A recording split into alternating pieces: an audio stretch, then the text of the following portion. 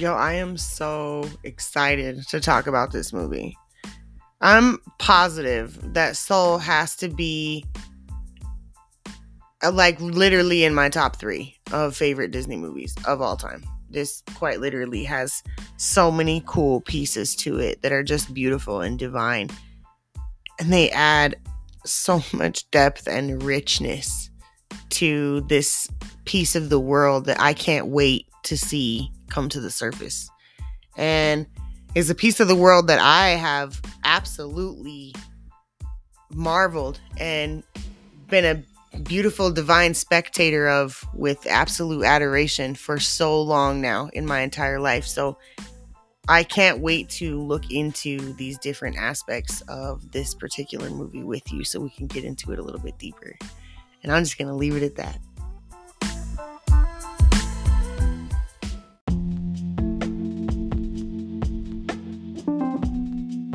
Soul is about a man named Joe Gardner. Yo Gardner. He is an aspiring musician. He loves to play the piano, and he has dreams of doing this as his life's work. The day that he gets the opportunity to perform with a respected artist as the piano player in her jazz, I believe it's a quartet, he dies. Or at least he's supposed to. He gets stuck in limbo because he is determined not to miss the chance to perform with this well-known artist. And he really wants to fulfill this as his dreams because no one has actually believed that he could be a musician. And by no one, I mean his mother. She's the main person in his life that kind of doubts that music is going to go anywhere. So he has become a teacher and he loves teaching, but he also loves playing. He wants to be able to just play. So while he's in limbo, he gets mistaken as a mentor. So what happens is he dies, and when he's on the conveyor belt to go to the great beyond, he's like, oh no, I'm not doing that. I got to go perform. Like, what are you talking about? So he pushes himself off that and ends up in the great before. When you go to the great before, he's air quotes mistaken, right? Because the constructs that are representations of the first formations of God, or yes, if you will, these constructs that kind of move things around, know exactly who he is, but they're not putting on to another aspect of them that I call the count, and I'll get to that too. They're not letting the count know that they know who he is. It's kind of like pre-perception knows everything. So whatever you do is pre-perception at some point. So 22 has worked with all sorts of people and drove them crazy. Mother Teresa, a bunch of different artists, a bunch of different psychologists. They've all tried to mentor 22 to get the spark to go to Earth. And 22 is not having it. 22 has all these reasons why Earth is terrible and there's no reason to go there. Joe's like, what are you talking about? Life is cool. Wait a minute. Let's discover this. Let's discover that. So the movie starts out with him figuring out, oh shit, I'm going to have to do this in order to try and get back to Earth. Well, because 22 doesn't want to go to Earth, she's willing to trade her Earth pass. If she can get it, she's willing to trade it so that Joe can go back to Earth, and she never has to because she got the Earth pass. Nobody can force her to go back through and get the spark again. All right, so on their journey, they're finding that they're running out of time for 22 to get this Earth pass. So 22's like, well, I got another idea. Let's get you back to your body. Let's see where your body is and get you back to it. So she takes him into the astral realm. And in the astral realm, they meet this guy who's in a meditative state in the real world. And he saves souls while he's in this meditative state. So he's just like fishing around this world and pulling souls out of their dark abyss and like releasing them. So they find him and he's like, yeah, we can go find a thin spot in the veil and try to get you back to your body. But when they do this, both Joe and 22 fall into the portal. Joe ends up in a cat. 22 ends up inside Joe's body.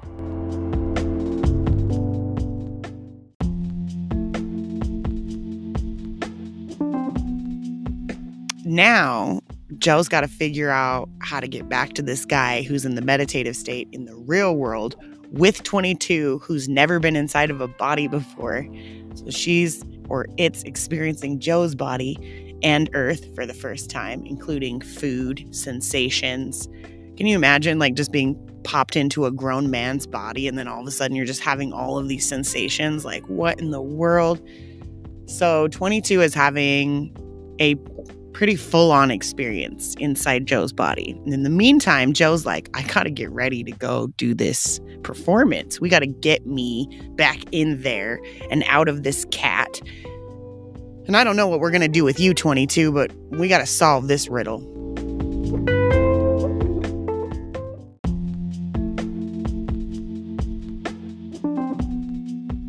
They find the guy, and the guy's like, well, I'm not off work until 6:30, so I'll meet you outside the performance. And when they get there, 22 decides she's actually really needs to experience this life as it is, so she does not want to give Joe his body back. And Joe is a cat, so he is like pissed, like, I'm a cat. By this time, the Count catches up with them, which we'll go into what the Count is a little bit deeper in a second. This time, the Count catches up with them, sticks them both back in their place, and at the end of the movie, what Joe comes to realize is that he was one more person who cast doubt upon 22. He just did it while he was in a cat, and she was in his body. And all these other mentors had cast doubt on 22, so she was actually very self-conscious about coming to Earth because of the doubt that had been cast on her not being teachable. Joe has to end up going inside this very crazy lost soul cloud to pull 22 out and tell her she needs to go to Earth. And then Joe has to get to a space where he just accepts and he just needs to be dead. Like, he needs to be okay with dying because he wasn't going to get this opportunity in the first place because he cheated. We'll get there too when we talk about the Count. So because of Joe's desire to go find 22, to give 22 the opportunity to experience life, and his willingness to just die at his piano in his apartment, they give him an opportunity to go back. And the end of the movie really sets a tone for how valuable every single blade of fucking grass in your life is. Every single bird chirping, every airplane flying over, all these little sensory experiences that allow you to have a really encompassing perception in the moment is what life is actually made of. That's what memories are made of. That's the balance of this.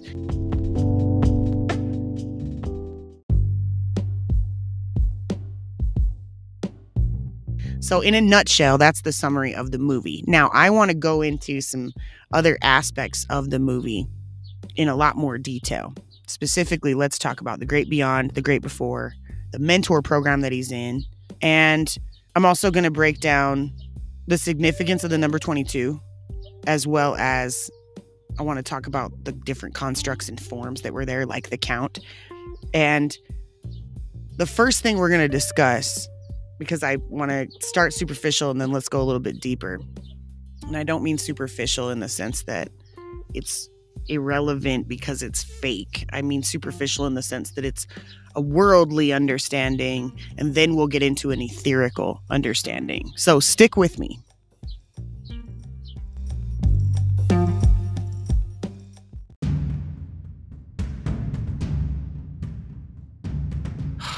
So frustrating. If there's one thing I could say that's probably the most frustrating thing for me in the world, it's that originality comes from the individuals who have the most melanin, and this world is so fucking backwards for how that is treated and that entire process. And it has been like this for so long. Europe and the US are the only places where non-melanated people dominate. Every other place in the world is dominated by melanated people. I mean melanated like across the board, right? That's black and brown. There's so many levels to what the world actually looks like when it comes to the context of the beginning stages to the current. The world began with black culture. The world began with melanated individuals, and melanated individuals brought forth the information that is agriculture, that is how do we cultivate land, personality, individual. In present day, what this movie did was give us an opportunity to go to black spaces in a way that we don't normally get an opportunity to. The way that the co-director put it was, there's no more culturally authentic place in the black community than the barbershop. In many ways, it's the town center, particularly for black men. It's a place where these men from all walks of life come together. That couldn't be more true. And that is one of the biggest kind of spaces in this movie where we get the opportunity to see Black men in such a cool, peaceful, authentic light. We are often so bombarded with images that make us. This is really important to get into because in order for us to evolve as a whole species, it's going to become really important to analyze what the fuck we're doing here and where we have to put into count certain spaces to uplift individuals, in particularly Black men, because in turn, you will uplift Black women.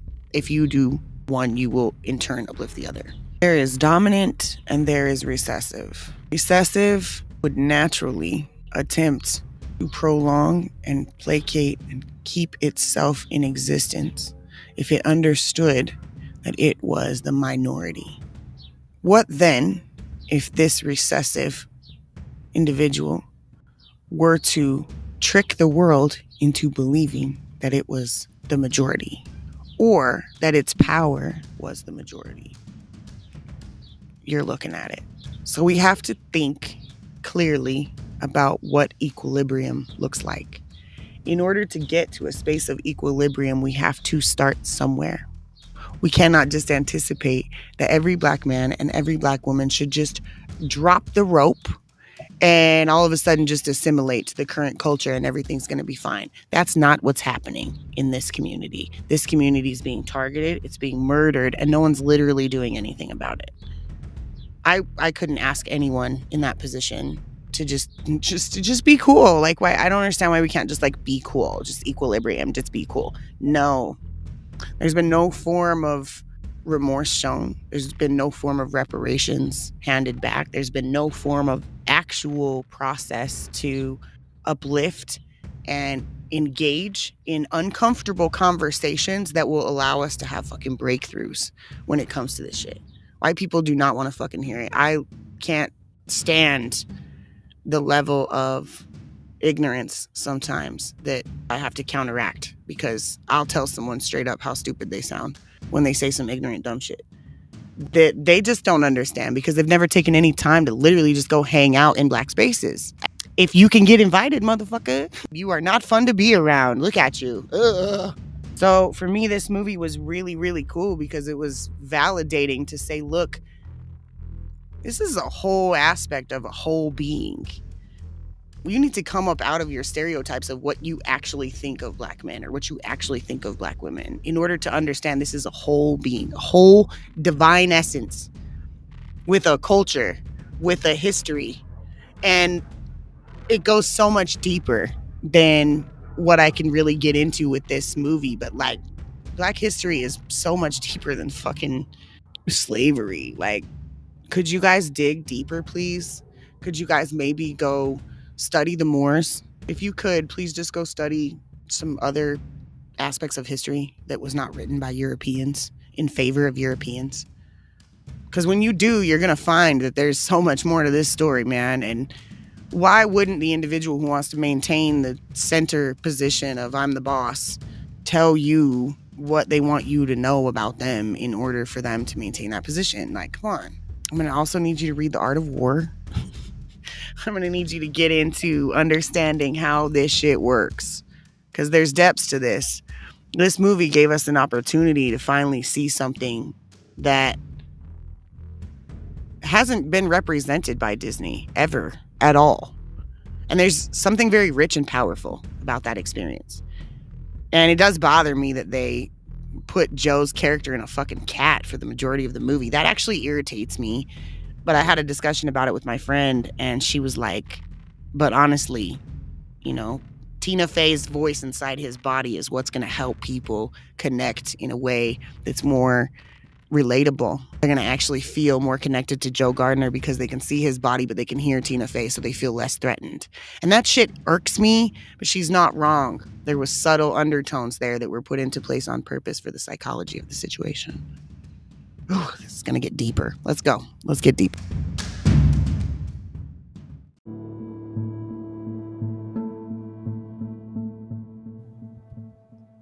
Let's talk about the significance of the number 22. It is no coincidence that Disney made this character's name 22. 22 is a master number in soul. 22 is a master number in numerology when it comes to the soul. The way that you find your life path number is you add your birthday all the way across. So you would add, for my birthday, it's April 15th, 86. So I would add 4 plus 1 plus 5 plus 1 plus 9 plus 8 plus 6. Get that all the way across. Adds up to 34. And then you would add, if that number is not 11, 22, or 33, or 44 in some cases, if that number is not a repeated number, like those numbers, which those numbers are considered master numbers, then you would add those two numbers together. And so for me, it would be 34. You'd add 3 and 4, 7. So I'm a 34-7. That's how you get your life path number. 22 as her name, as her soul. And if you've noticed in the movie, all of the souls have a number. So her number being 22 means that was literally the 22nd soul that was created. This says a lot about what we're looking at with 22. It also says a lot about what we're looking at with Joe Gardener. Like yo gardener, like he's your gardener. So much subtle knowledge, sacred knowledge dropped into this. So 22, whether you break down life path numbers, you would break down the significance of the two numbers that make up the numbers. The reason why these are master numbers is because they take one number and double it. So they take all the properties of that number and have almost like a dualistic superpower when it comes to it. 22s have all the power of 11s, but doubled. So they actually are more of a master teacher. They tend to have more discipline than 11s. 33s, same thing. They've got all the power of 22 and 11. And so they're considered to be another version of a master teacher, just with different properties, because they're holding the properties from the number 3, whereas 22 is holding the properties from the number 2. So 2 is master partnerships with a kind of favored energy towards passivity and introspection. And then adding them together to get the number 4. 4 is actually a number geared around earthbound concerns, but earthbound concerns around practicality and equilibrium between heaven and earth. So 4 is actually a more divine element of understanding spirituality from a equilibrium, weighing out of things kind of aspect. They put 22 in this to help identify this process of who is going to help us save or build our soul. Yo Gardner, this quite interesting but simple melanated man who has such a basic life and huge aspirations. That's the guy. I think this movie gives us an opportunity to see how divine masculine energy moves the world. And it was important to put a black man as the center, because this is the man we've put at the lowest aspects in our current society affairs. Therefore, this is the man that if we uplift everyone. That's a big concept for people to wrap their heads around. And I'm happy to break it down further if you need some insights. But I feel like I've kind of put into perspective how valuable it is to recognize what the original is. Recognize what dominant and recessive is and why that exists. Dominant is the original gene. The world is giving us a really clear-cut idea right now of what it looks like when we push ourselves as far away from the source as we can get. But because the world is based on infinity and it's based on cycles, we will inevitably begin walking back towards the source.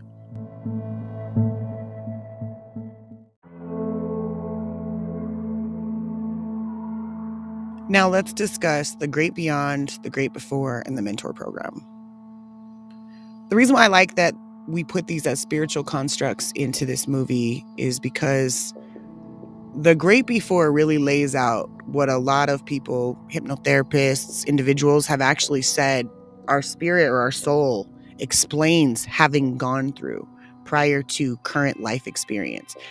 Oftentimes, people will report that they went through an entire process of choosing this life, of seeing certain things they were going to go through, understanding certain processes of that, and co-signing, writing it off. Okay, fine, I'll go do that.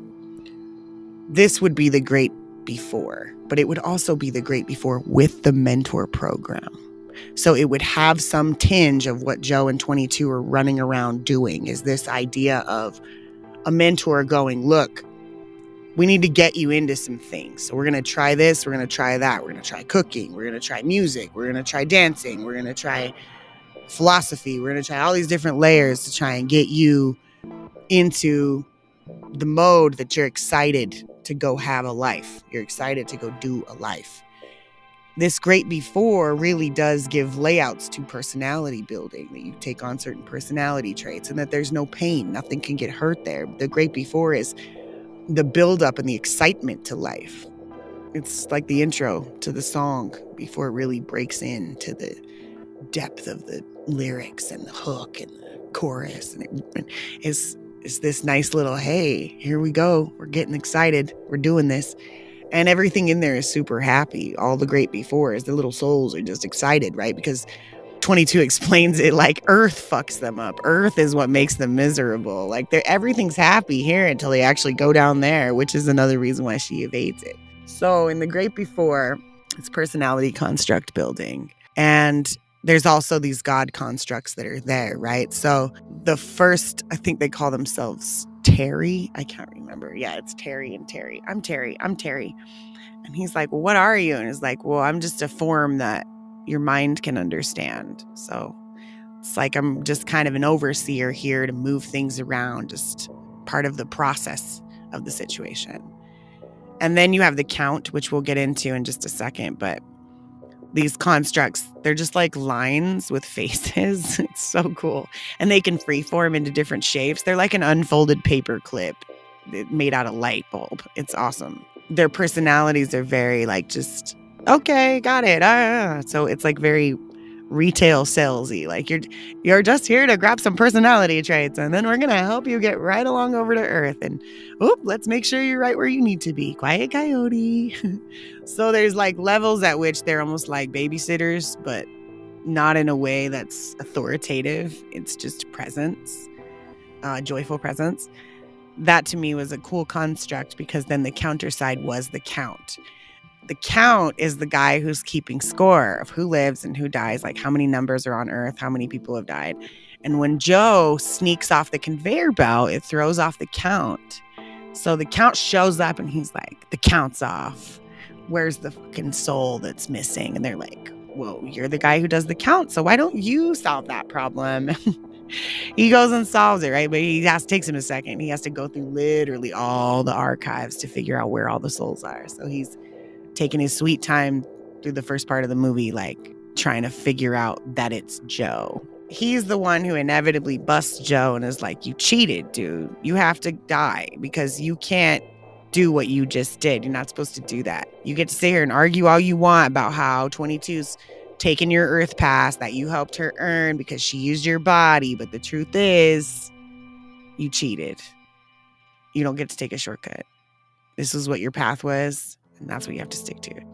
The count is a good representation of a balance keeper, right? Of what we would call the hands of fate, who's keeping score when it comes to one lifetime to the next. The count is a really killer example of that. And he's very serious about his job. These are not authoritative figures that are responsible for punishments and rewards. They are presence figures that are responsible for a certain operation, a certain process within the whole.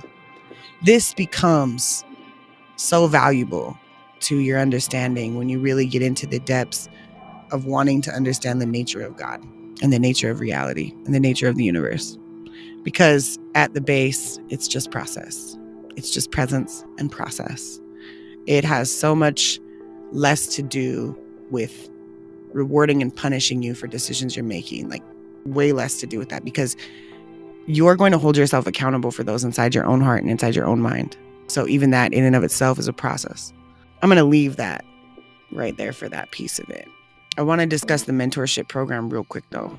The reason why I vibe off this idea so hard This plays off something completely different than Coco, because Coco tells us that everybody dies and they go to the same place. But in this, I do perceive there's some aspect of this mentorship program that exists. When my son's dad died, I had a lot of dreams about him at a school. I had tons of dreams. Every time I would see him, it was like I had to sneak off to see him, and we were in a school.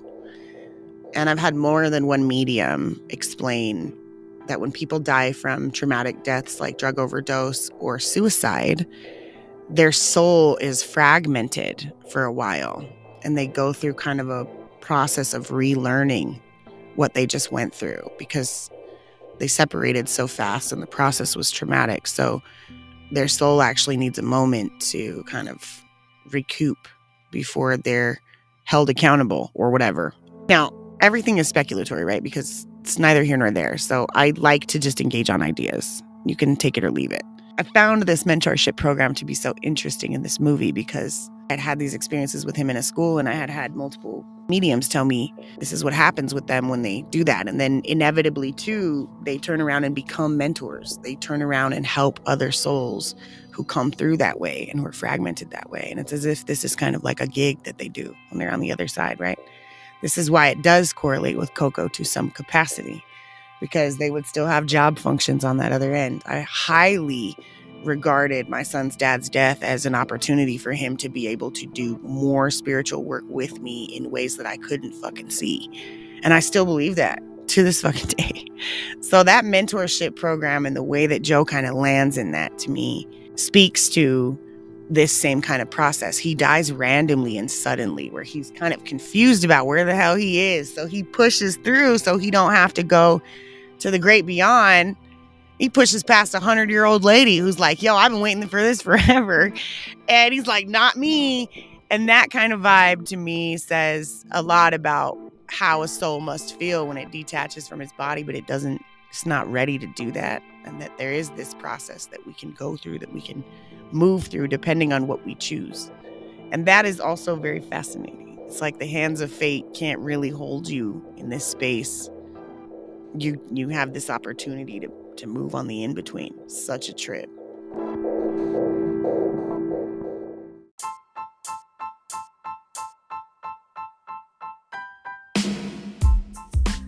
In closing to this movie, Joe gets back in his body. And like I said, he has to go find 22 in this lost soul. When he gets back into his body, he has the memories that 22 created while she was in his form. And they are so subtle and so profound for him that it's what makes him realize he was very selfish to her, because the things that she gained were so simple. It was like a sucker from the barbershop and like kindness from a stranger and music that she heard in the subway. Like, it was the subtlest of experiences for 22 that made life this deep, profound experience.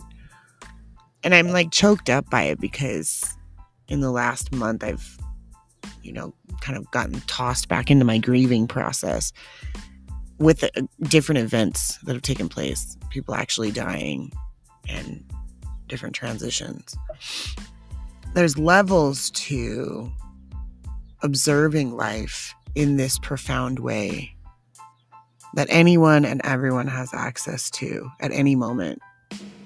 Right now, as you listen to this, you can look around whatever space you're in and just take in the complexities. Take in the complexities of the color, of the shape, of what it took to make or create the thing that you're observing, to be able to relish in those moments. It's the subtleties, it's the little things that really shape the profound, big, divine experience that you're having here. If you're making it a divine experience. It can be a miserable one too. It's up to you. So with that being said, I would like to thank you for being here. And I'll just, whatever, whatever you do with your social medias, like, comment, share, subscribe, whatever it is. And I appreciate you. I appreciate life. And I appreciate that you're in it. Peace.